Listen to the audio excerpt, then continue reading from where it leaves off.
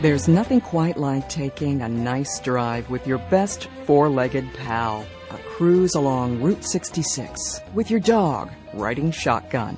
I can't think of anything more quintessentially American than the picture of a dog hanging his or her head out the window and wagging their tongue and the ears flapping in the breeze and looking like they're having the time of their life. And they probably are. That's dog trainer Bob Ryder from Positive Transformations. And he thinks taking a drive with your dog is great for bonding and can be enriching for your pet. But riding shotgun or in the back of a pickup truck is not the way to do it. Awfully dangerous, though, as much fun as the dogs are or maybe are not having. In the event of even a small collision, even a smaller dog, a 25-pound dog, crashing into the back of the seats, the dashboard, the windshield, perhaps the driver, can cause all kinds of mayhem and make things much worse than if they had been restrained. No one can guarantee that you won't be in an accident, but you can reduce the risk of devastating harm to your pets and you if you take steps to secure your pet before you ever turn that ignition key. An unrestrained animal is, quite frankly, akin to a flying missile in a sudden impact. According to AAA, 65% of people who drive with their dogs admit that a loose animal can be a distraction, one that can lead to an accident. Currently, there are only 6 states that have passed legislation that requires animals to be secured in a moving vehicle.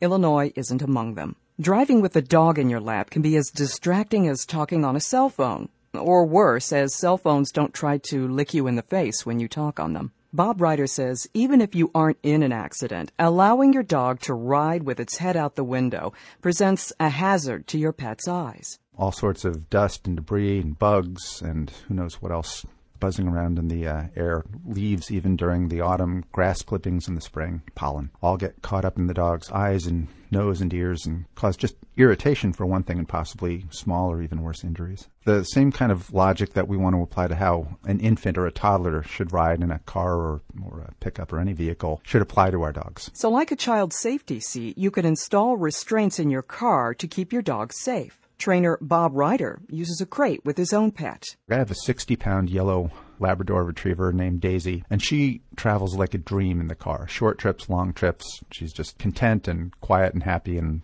glad to let the scenery go by or take a nap. I have her restrained in a crate.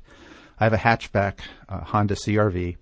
There's a crate that fits beautifully right in the back. It gives her enough room to move around and turn around without giving her room to bounce around if there's a collision, so she's not going very far if she has to bounce up against the side of the crate. And I have that crate restrained handily. There are 2 little clips that are anchored into the frame of the car, and I can clip the crate right to the frame of the car, so the crate isn't going anywhere. It's not going to come up and crash into me or bounce around in the car. And, of course, if the car is disabled or turns over, heaven forbid, or something, Daisy can't go running out an open window and get into more harm's way. Another alternative is the dog safety seat, which is similar to ones used by toddlers. The dog is strapped in, hopefully with a wide and well-padded strap that goes across the chest, which is tethered to the seat belt with a relatively short tether, so the dog can't go very far in the event of wanting to just explore the vehicle or if there's an accident. Ryder recommends the safety seat be placed in the back seat, never in the front, where the dog can prove to be a distraction or, in the case of a collision, be injured by a deployed airbag. And it can take some work to get the dog used to it. The difficulty with that kind of restraint, I think, is that the dog, if it isn't already conditioned to,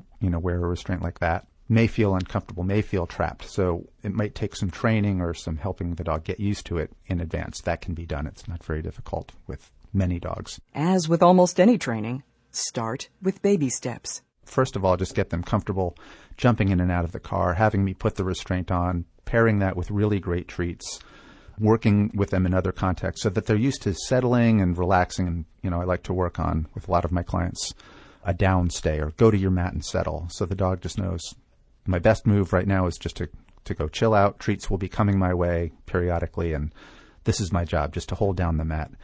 If a dog has that skill and we can restrain them comfortably in a car with the kind of straps and padding that I mentioned, something that distributes weight and pressure across the broad part of their skeleton in their chest. Some dogs, however, just won't adjust to a safety seat. Heck, some dogs could chew through the restraining straps. If that's the case, Ryder says stick with a secured crate as the best way to go driving with your dog. If you have any questions for Animal House, just email us at our website, wglt.org. And if you're looking to add a new pet to your family, look no further than the Animal House Pet of the Week. Lily is a beautiful black shepherd mix who believes good manners are just as important as a good belly rub. She knows how to sit on command and is open to learning roll over, shake hands, and bring me the remote. Lily is that wonderful combination of beauty and brains. If you're looking for a furry friend who will greet you with a wag and a kiss, then you're looking for Lily, who's currently up for adoption at the Humane Society of Central Illinois. I'm Laura Kennedy.